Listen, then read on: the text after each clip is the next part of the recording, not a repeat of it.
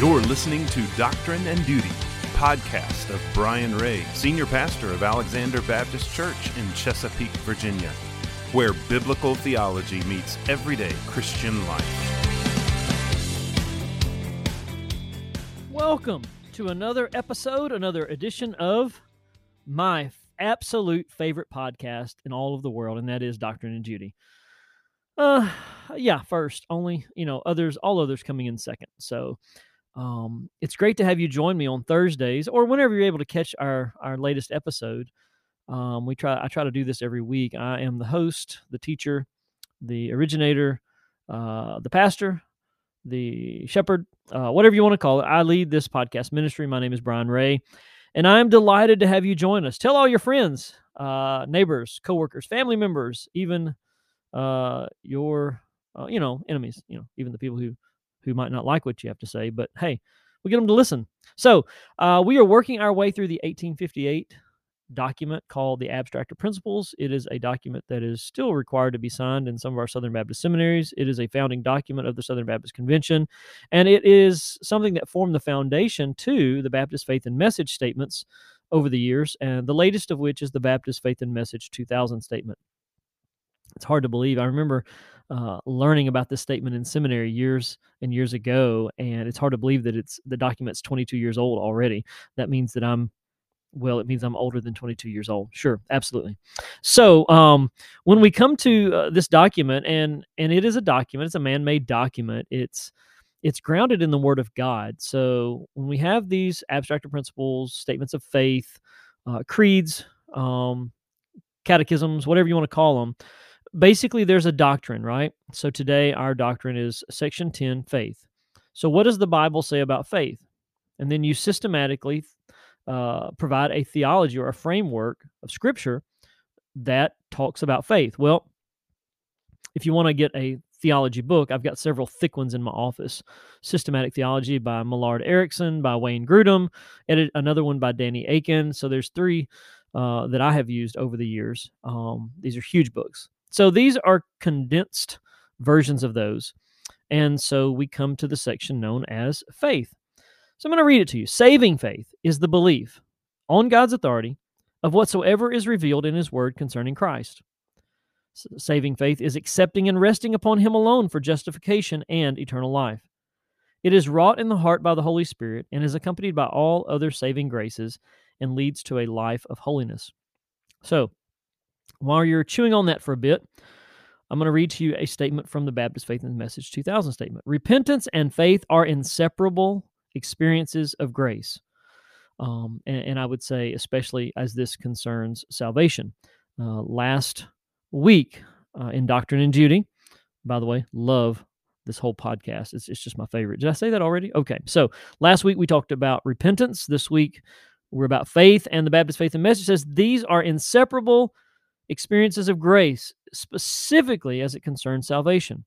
Baptist Faith and Message statement says this: there is no salvation outside of or apart from personal faith in Jesus Christ as Lord. You'll recall John 14:6. Jesus says, I am the way, I am the truth, and I am the life, and no one comes to the Father except through me. Acts 4:12 says, nor is there salvation in any other, for there is no name under heaven given among men by which we must be saved.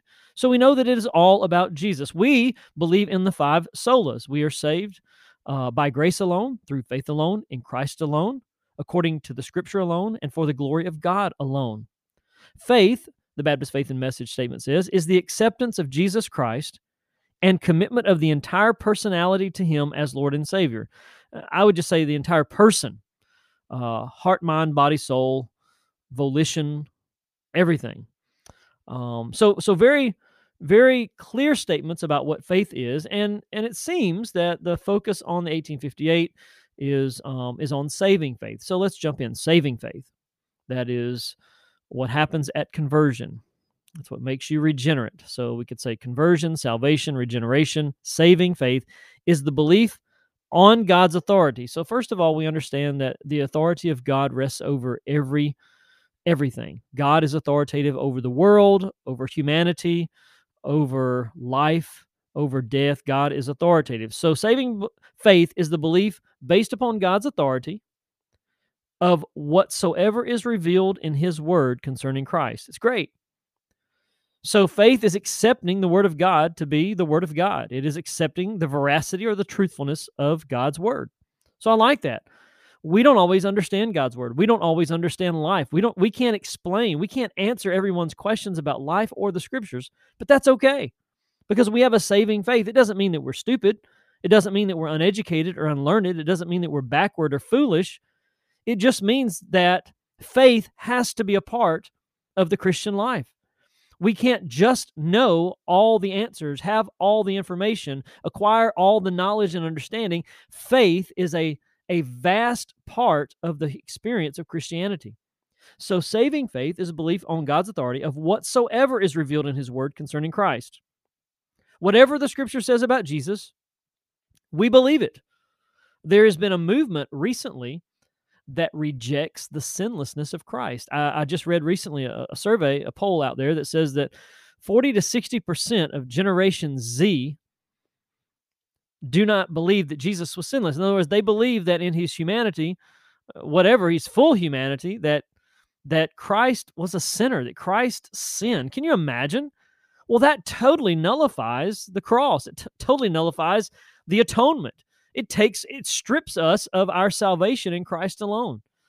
Yeah, I get a little bit excited about these things, about all doctrine and duty, which is why there's a podcast called Doctrine and Duty. So, saving faith is the belief on God's authority of whatsoever is revealed in his word concerning Christ. Also, saving faith is accepting and resting upon Christ alone for justification and eternal life. Accepting and resting upon. I love the word resting upon because I think that's a good definition of faith. We accept and rest upon. We trust Christ alone to justify us. We do not believe that our good works will justify us before a holy God. We do not believe that our baptism will justify us before a holy God. We do not believe that our church membership will justify us before a holy God. We do not believe that our giving of tithes and offerings will justify us before a holy God. The only way that you and I or anyone could ever be justified before a holy God is through the blood of Jesus. So we trust in him alone for justification and for eternal life. So you're not going to go to heaven because you're a great person. You're not going to go to heaven because you're good looking. You're not going to go to heaven because you've got money, because you're powerful, because you're famous. You're not going to go to heaven because you joined the church. You're not going to go to heaven because you got baptized. Now, baptism, church membership, tithing, and giving your tithes and offerings, being obedient, doing the word of God, doing the will of God, these are all great things, but they are things. They're tasks. They come after salvation. You see, ours is not a salvation by works. It is a salvation that works. So many people, both Catholic and Protestant, and certainly those outside of Christianity, believe in what's called a works-based salvation. That something that you do is what gets you into eternity. But we understand it's not anything that we do. It's the one thing that Christ already did. We accept and rest upon him alone for justification and for eternal life. Now, next it says, it is wrought in the heart. It is authored. It is inscribed. It is made real. It is totally and fully 100% validated in the heart by the Holy Spirit. The Holy Spirit comes to live within the hearts and lives of his people whenever we get saved. And the Holy Spirit not only convicts us of our sin, as we learned last week, but the Holy Spirit also draws us to the Lord, and the Holy Spirit quickens our heart. It is wrought, faith is wrought in the heart by the work of the Holy Spirit, and is accompanied by all other saving graces. Grace and mercy and faith, all converging together, gifts of our Heavenly Father, good, perfect gifts of our Heavenly Father that leads us to Christ and also leads to a life of holiness. Let me tell you something. Just as there's no way for you to be saved other than through Jesus, through faith in Christ alone, there is no way for any of us to lead a life of holiness except through faith in Christ alone. You know what you would do. I know what I would do. I would kick and scream and rebel. I would fuss, cuss, argue. I would do whatever I could to have things done my way, on my time, the way I want it, when I want it, with the outcome that I want. And so it is saving faith in Christ alone that leads to a life of holiness. God, the Lord, God changes us. He rearranges us. He transforms us. In the book of Colossians chapter 1, it tells us that he transfers us out of the kingdom of darkness and transfers us into the kingdom of the Son of his love. We go from darkness to light, from blindness to sight, from evil to good, from being of Satan to being of the Lord, from being children of wrath to being children of God, and on and on and on the contrast goes of God's work of transformation in our hearts and lives. And of course, the duty part of this is that saving faith is so that we might live for the glory of God, that we might lead lives of holiness. We should be different. There should be so much difference in us that the world is like, what in the world is wrong with him? What is up with him? Why is he smiling all the time? How can he be okay with tragedy? How can he have peace and joy in the midst of suffering and sorrow? There must be something inside that person that's not inside of me. And of course, we would say, absolutely. That something is someone, and his name is Jesus. Beloved, we have the opportunity every day to be shining lights in a dark and fallen world because of our relationship, because of our saving faith in the Lord Jesus Christ. May the Lord bless us to live for his glory, leading others to Christ and encouraging fellow believers. I am so encouraged when my brothers and sisters walk with the Lord and make godly decisions and live for the glory of God. I pray that others are encouraged by me doing the same thing. So let us walk with the Lord. Let us do it together. Speaking of together, let me invite you to join us here at Alexander Baptist Church. You can join us online, abch.org, YouTube channel, Facebook live stream, all of our services. Yeah, we'd love to have you join us. Hey, you know what? Let's pray. Father, we love you, and we thank you for your grace gift of Jesus. Father, thank you for saving faith.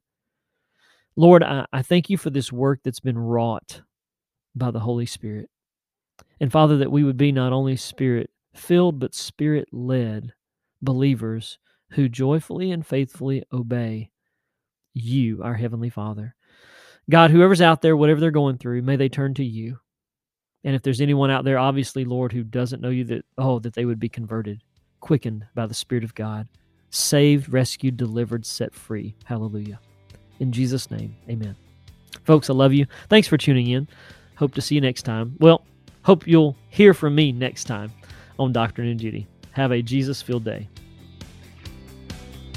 You've been listening to Doctrine and Duty, a podcast of Alexander Baptist Church, located at 4316 Pamela Court, Chesapeake, Virginia. Join us Sundays at 10 a.m. and find us online at abch.org.